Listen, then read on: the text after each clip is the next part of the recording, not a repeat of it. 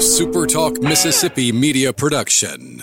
State Treasurer David McRae is returning record amounts of money to Mississippians, whether it's through the College and Career Savings Program or the millions in unclaimed money awaiting your claim. Treasurer David McRae says get your application and claims today. Treasury.ms.gov.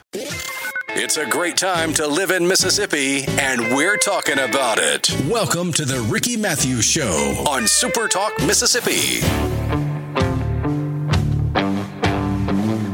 Welcome to the Ricky Mathews Show from the Citizens Bank studio. We're so thrilled to have you here as we continue to celebrate the men and women who are working so hard to make Mississippi such a great place to live, work, and play. Hey, listen, one of the great things about doing my show is that I come in contact with people I'd never met before, people who are just quietly kind of doing their work.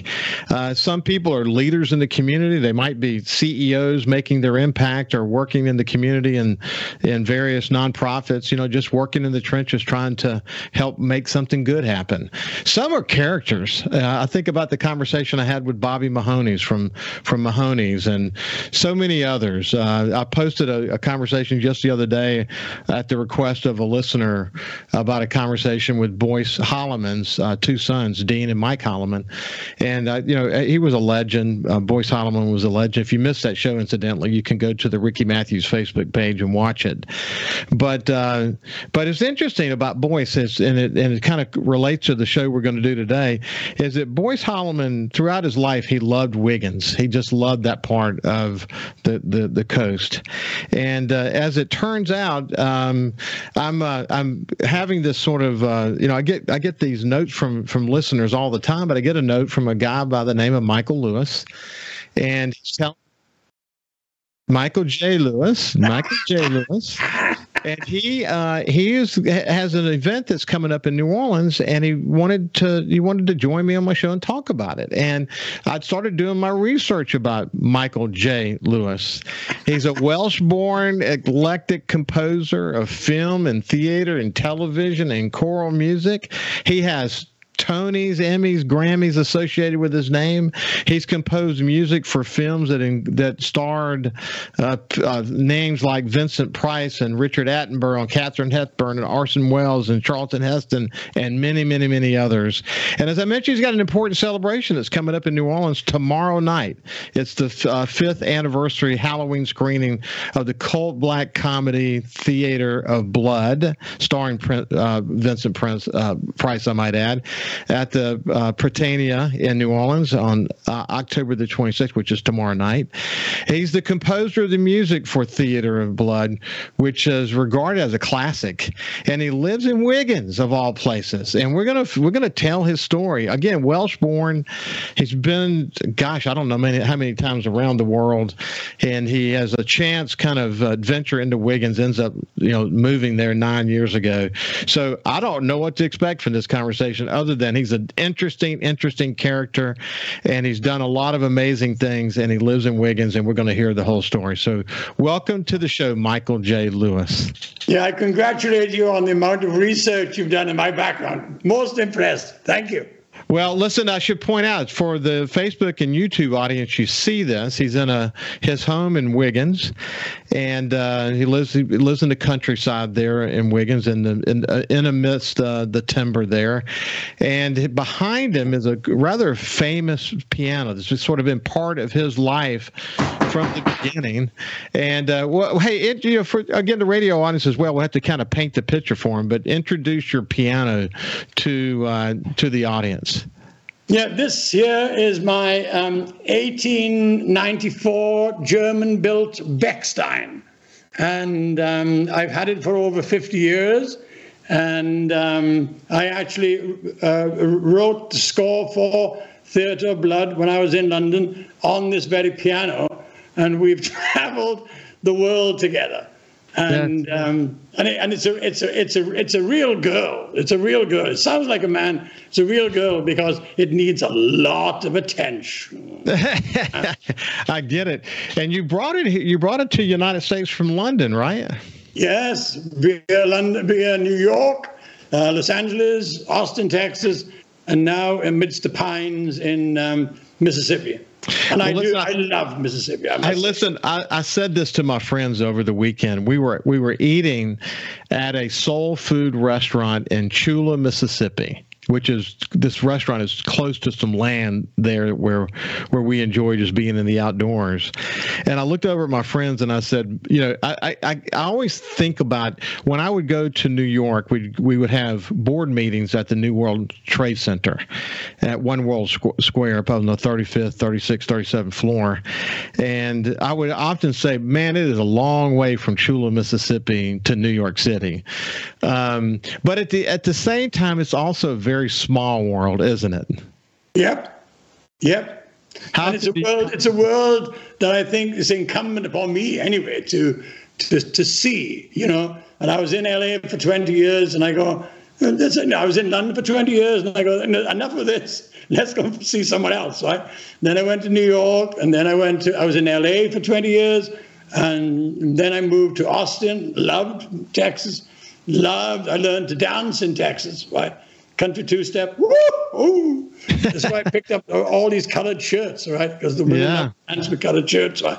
And then after 10 years in Austin, God led me to Mississippi. Where you, let's take a step back. So we'll tell the story of what led you to Wiggins ultimately, and we'll also talk about the big event that's happening in New Orleans. But let's take a step back for a second. You were a choir boy when you were 6. You were an organist when you were 10. It was pretty evident, very evident early on when you were doing those Welsh hymns that you were going to be super talented. At what point did it occur to you that you had a gift? Well, I can't. That's too complicated a question. All I know that I was born a male. I was born a musician. Yeah. And I've never wanted to do anything else. I never have done anything else. And I love the life that I have. You found tremendous inspiration from music, and then you went and got incredibly educated. Tell us about that. Yeah, I went to the Guildhall School of Music and Drama in the City of London. That's its proper title, where I studied harmony, counterpoint, first species, second species, eighth species, and composition. And I had this wonderful professor who looked as if he was dead. I mean, he didn't have an ounce of flesh on him at all. Right? Yeah, and a wizened little man. And he said to me, "You stay with me for 4 years, and I will teach you the basics like few people know. And then once you've got the basics, you can go out in the world based on those basics and do whatever you want, and you'll do it better than anybody else because you have that great foundation." And I blessed the man. I listened to the man. I got the rock solid foundation, and when you do all these species counterpoint, you go, what's the point of all that, right? I still haven't found out the point of that, but it's great training, and it gives you the courage and the conviction really to do virtually what you want to do. Right? What's interesting about your story is that the early inspiration that you got from the Beatles and the Rolling Stones, and then you think about Mississippi being the birthplace of American music. The father of country music came from here. The king of rock and roll came from here. The king of the blues came from here. And I talk a lot about the Mississippi Delta. I've had many guests recently just really zeroing in on the role that blues music had played, not just in the Delta, but how it sort of perpetuated music all across the United States, especially in places like Great Britain. And you think about the Rolling Stones and the Beatles, and you think about Robert Plant and a long list of others that were inspired. But then you get inspiration early in your career from folks like the Beatles and the Rolling Stones. All these dots connect. Yeah, I mean, to be fair, it was for the year after I left the Guildhall School of Music, I went and taught in a state school because my father wanted me to do that, because you then were an accredited teacher. And then he said, now you have this career, safe career for the rest of your life. And when I did this probationary year, it was in a place called Tottenham. You may have heard of Tottenham Hotspur Football Club, right? You know, and this is a real blackboard jungle of a place, right? And, you know, my roots lie in Bach and Tudor church music and all this, right? And these kids in Tottenham didn't care a hoot about, you know, what I knew. Right? And all they wanted to do was talk about George and Paul. Oh, Paul, oh, Ringo. And I mean, you know, and I go, who are they? You know, right? And they sort of taught me, that was my first introduction to popular music, right? And the blues. And then I came from a little town in Wales called Aberystwyth, right? And one Saturday night we'd been out drinking. And we heard that there was this really weird band in this little dance hall down the road. We went in there, and there was this group of 4 guys who were the most wicked, evil-looking men I'd ever seen in my life, playing the most horrendous music, right? And it turned out to be the Rolling Stones. That's an amazing story. Hey, listen, when we come back on the other side, we're going to continue our conversation with Welsh-born eclectic composer Michael J. Lewis. We'll see you after this break.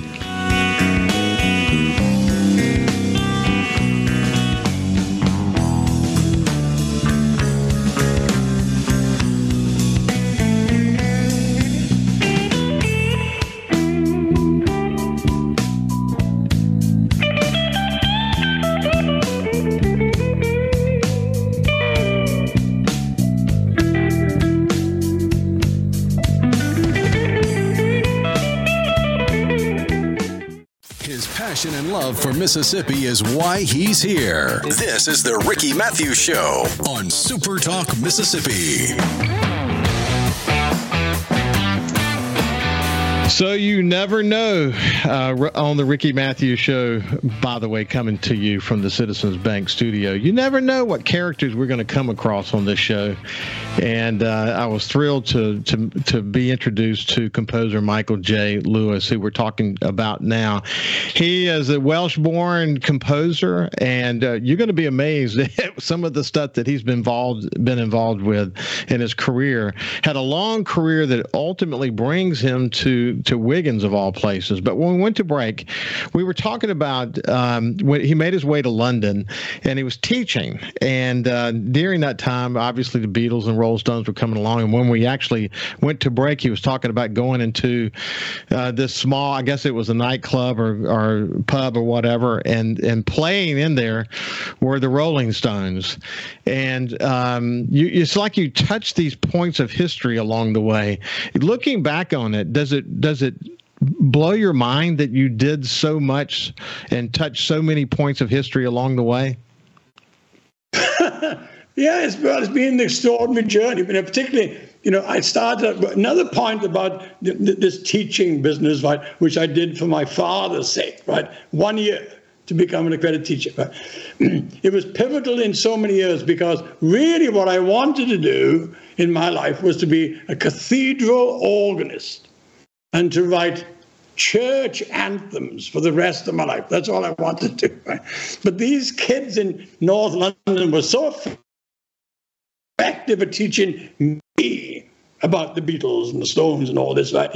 That once they were the turning point, and then there was no going back to the way I had been, right? I saw a way forward, right? Never dreaming that one day I would end up in the birthplace of America's music. Right? Isn't it amazing? Yeah. So listen, so at the ripe young age of 24, we joked during the break, but you literally decided to retire and pursue a life involving composition work. Yeah. And and you never looked back, did you? No, never, ever. So was Please Sir your first sort of big composition? You're so good, man. You're so good. You've done your homework. Yes, it was the first major composition I did was this stage musical, right? And it was based on the life of Dr. Thomas Bernardo, who ran an orphanage in East London. It was a type of sort of Oliver type of thing, right? But this was actually based on fact. And what few people know is that as I was working on Please Sir, Lloyd Webber and Rice were also working on the same subject, right? And they sent a message to me asking if I would like to if I would like to join forces with them and combine our material on this same subject, right? So that didn't really appeal to me. When you look back and you go, my God, right? You know, and for a number of legal reasons, that show never happened for me. And it never happened for them. Isn't that interesting? Right? Yes. But through writing that show, and this is how the world goes, right? Through writing that show, I met a film director called Brian Forbes, who was very, very big in England in the 60s. Yeah, he was a writer and director. Absolutely, right. Yeah. And he met me, and we were two totally different types of people. And he couldn't believe how what he called this beer swigging Welshman could write the tunes that I was writing. Right? So Brian said to me, if ever I can help you, I will help you. Right? And so 2 years later, one Friday morning, which was in fact March the 14th, 1968, when I got to bed very, very late the night before, and in this apartment building I lived, there was one phone, one payphone. And someone came knocking on my door, and they said, Michael, there's a phone call for you. And I go, don't bother me this time in the morning. Right? And they said, no, it's from the Studios La Victorine in the south of France. What is this joke? I said, right? And they said, no, it's from Brian Forbes, the director. He wants you to go to the south of France tomorrow and meet Katharine Hepburn. You know, it was like in the middle of the night, some dream, you know. Right? But in fact, it was so I staggered to the phone, and there was Brian's the secretary, lovely, lovely girl. And she said, Brian wants you to come down to meet Katharine Hepburn tomorrow. Where? South of France. Oh, yeah. And I said, no, I can't afford the money to go to the central London. Right? No. We'll send a limo for you. Have a first-class seat, fly you down to Nice. Right?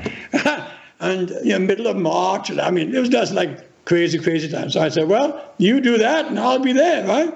And that night, a whole bunch of us Welsh guys, we went out drinking, and we stayed up all night waiting for this limo to come. We knew it would never come, you know? And lo and behold, at like 8 o'clock in the morning, this limo turns up, and off I go to London Airport, and I get on this British Airways flight, sitting next to Richard Chamberlain, who was to reappear in my life a bit later on.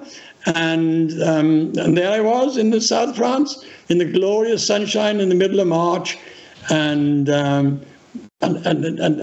subsequently, I was to meet Katharine Hepburn, Danny Kaye, Yul Brynner, Paul Honreid, you name it. I mean, this is history, right? You know, and Alan J. Lerner, the great American writer who wrote Camelot and who wrote My Fair Lady, was a big friend of Katharine Hepburn's, right? And so we were all out to dinner, right? And we were chatting away. And he told me how when he first started in writing, he had a job at a radio, writing at a radio station from 9 till 5. And the great thing about that job, he told me, was that he had to write anything he was asked to write, and it would instantly go on air. And I thought, what a fantastic way to live, right? Sit down, write it, get it right, on air, all within the hour. Oh my God, I love the notion, right? So anyway, cut the story short, I got the job. I got the Mad Woman of Chaillot, which eventually got me the Ivor Novello Award in London, which is the Oscar in London, right, for my first movie. But this nagging thing about diversity, this nagging thing about versatility as a writer kept nagging at me. And then I met, through Theatre of Blood, which is showing, by the way, at the Britannia, 2 nights' time, Thursday, October the 26th. It's a fabulous movie. You must come to see it. And there was a wonderful director called Douglas Hickox. And he got on fabulous. And he said, Michael, why have you and I never met doing commercials? I said, because I've never done a commercial. Oh, man, he said, you would be fabulous doing commercials, right? So I started doing commercials along with television and along with film, right? And commercials is a very little known part of my life, right? Because commercials tend to come and go, right? Movies, good movies stay behind, but commercials, no matter how good they are, people forget them, they're gone, they're disposable, right? But I got into commercials and I got in touch with this real versatile talent that I have, right? And they would ring up sometimes in the morning. And Michael would say, we've got to be on air tomorrow. Can you do this track? Right? And had big and orchestral and bunch. By tomorrow morning? Yes, by tomorrow morning. Oh, okay, by tomorrow morning. Right? And then you would just sit down, you'd write it, right? You send it off to the copyist, you'd call the orchestral contractor, say we need 36 guys tomorrow morning, 10 o'clock. Okay, we'll be there, boom, boom, boom. Then done, finished, go drinking, next morning, get up, boom, boom, start the thing on another one again. It was fabulous. Wow. It was fabulous. So from the moment you met Brian Forms, you got the attention of Brian Forms and actor Richard Attenborough, but once you got that attention, it opened up doors in all kinds of fascinating ways, didn't it? Oh yeah. I all sorts of ways. I finished recording The Mad Woman just before Christmas of 1968, and I went to Wales for Christmas. And I came back to my London apartment, tiny little London apartment. Michael, let's pick it up right there. You came back to your London apartment. We'll pick it up right there when we come on the other side. But we're having a conversation with Welsh-born composer. He did films and theater and television and choral music. Tonys, Emmys, and Grammys have been associated with his name. Big event tomorrow night. We'll tell you more about that in a little bit. But he lives in Wiggins. How did this guy that went to do all these things all around the world end up in Wiggins? We'll tell that story too. We'll see you after this break.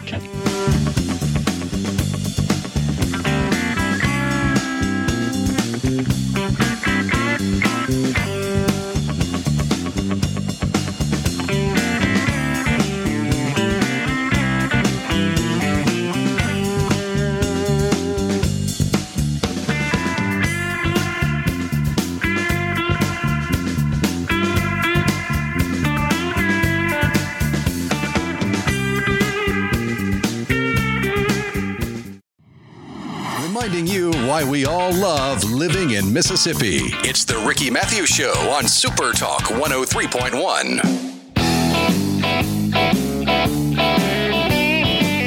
Welcome back to the Ricky Mathews Show from the Citizens Bank studio. We're talking to a fascinating guy. His name is, he's a composer, Michael J. Lewis, who lives in Wiggins. But as you continue to hear this conversation, by the way, a little bit of Wi-Fi blip from time to time. Apologize for that, but he's at his house up in Wiggins, and every now and then we get a little blip, but we're getting the basis of the conversation. But we are just talking about all these fascinating doors that have been opened up for him along the way. And it led to all these eclectic opportunities to compose music across a wide variety of stuff, from obviously film and choral, and we was talking about commercials when we went to break. But wait, you want to pick it up where we left off, Michael? Yeah, I was talking about commercials, right? And the joy of working in so many different styles, right? Everything but the blues, by the way. Yeah, yeah. and that was to come. The blues was to come later, right? And then by doing commercials, it also, in a way, led me to America, right?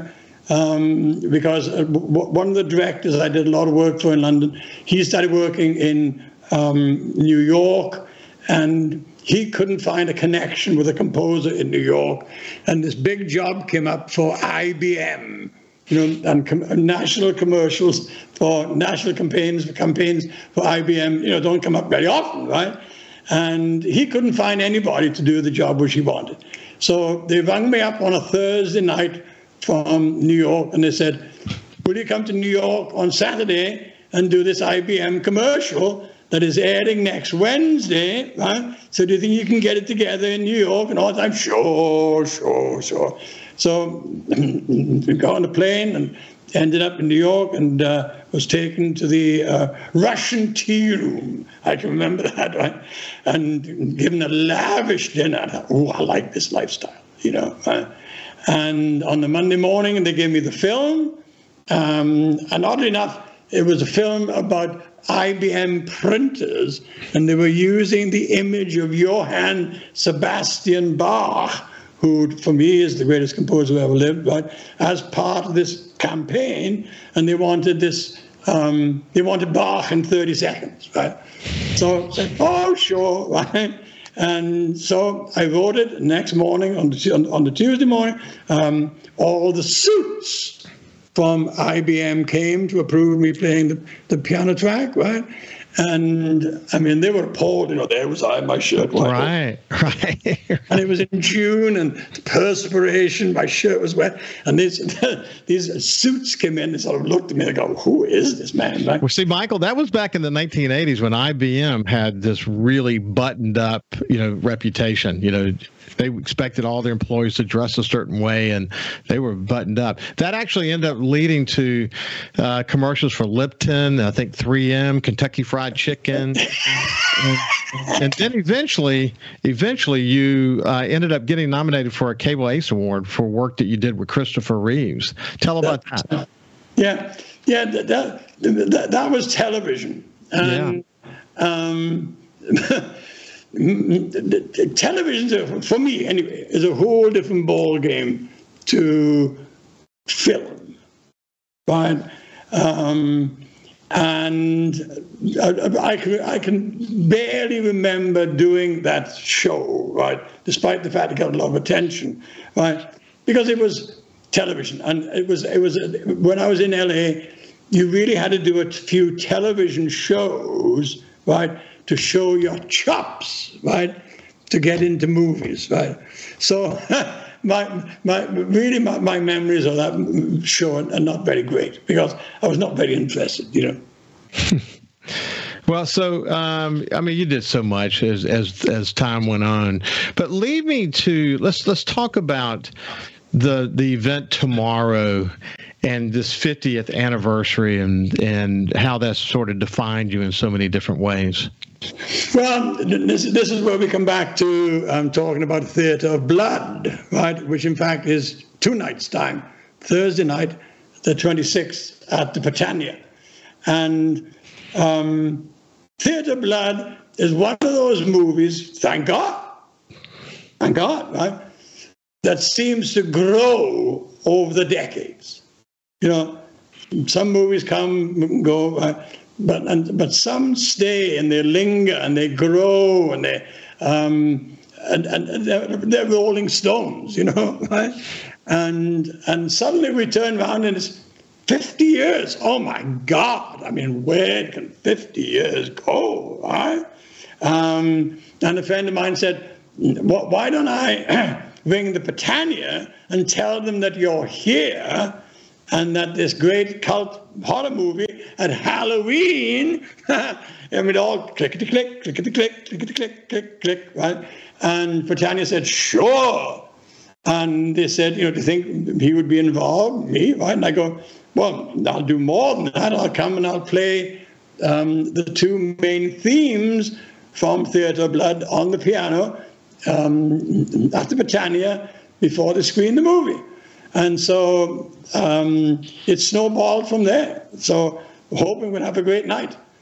Well, I mean, because everybody, and by the way, an interesting fact you might like to know is that 30 years tomorrow, right, which will be the day before the screening, right, was when Vincent died. Wow. Isn't that something, right?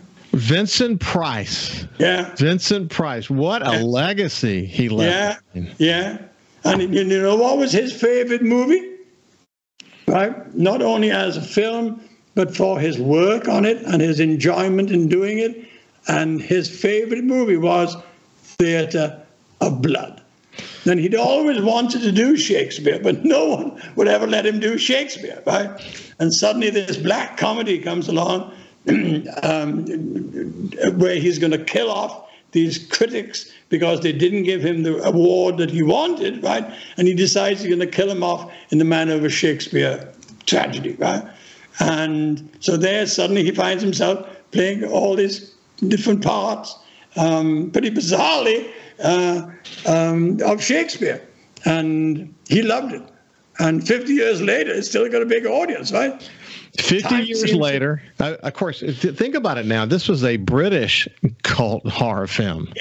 Yeah. Okay. And so 50 years later, you're living in Wiggins. Yeah. And they're celebrating the movie on the 50th anniversary in New Orleans. And you have to be, stone's throw away. What are the chances of that? I mean, again, coming back to it's a small world, isn't it? But what about the chances of me ever finding Wiggins? Right. Hey, let's tell people about that. Just because it really is chance how you found a place that reminded you of your Welsh-born roots. So talk about that. I mean, life is a game of chance, right? Who knows what's going to happen next, right? And at the end of January 2015. I had been in Florida, and I was coming back from Florida, and I saw this sign saying Mobile, right? And with the curiosity I have, I thought, I'll get off the 10, go into Mobile, have a little drive around Mobile to say I've been to Mobile, right? And then continue on back to Austin, right? Well, for some reason or other, God decided I was not going to go back on the 10. I was going to go north to some little place called Loosedale, right? And it was getting around about 4:30 in the afternoon. Dusk was coming, and I looked around Loosedale. I thought, I don't particularly want to stay the night in this place, right? It just doesn't look a very exciting place to stay the night, right? And so I had a dear friend with me, and she said, well, let's go on to this next place, right? Down this something called the 26th, and this place called Wiggins, and see if it's any more livelier. So we drove along westward along the 26th, and this gorgeous red sun was setting right at the end of the road, right? And driving through all the bayou, and oh my God, I mean, it was pure magic. I felt I was being summoned somewhere. Right, which I had never decided. It was not my choice to be on the 26th, right? So you're headed west on 26, out in the middle of nowhere, into the red setting sun. Didn't know where the hell I was going, right? And eventually I came to this place called Wiggins, right, which seemed to be even less attractive than Newsdale, right? But by this time, I mean, the sun had gone. There was no point in going on, right? And it came to a hotel just there on the 26th next to this Mexican restaurant, right? And stayed the night there, went to the Mexican restaurant, went to the high spot of Wiggins, which of course is Walmart, had to walk around Walmart, and then went back to the hotel. Then the next morning I woke up, looked out of the window, oh my God, I saw where I was, right? And I was in the middle of pine country. And there was all this mist floating through the pines. And I go, my God, I'm home. I mean, Wales, right? It reminded you of Wales. Yeah. Hey, listen, we're going to continue our conversation, the last final segment from the Citizens Bank studio. Oh, my God, is it that quick? With Welsh-born composer Michael J. Lewis on the other side. We'll see you after this.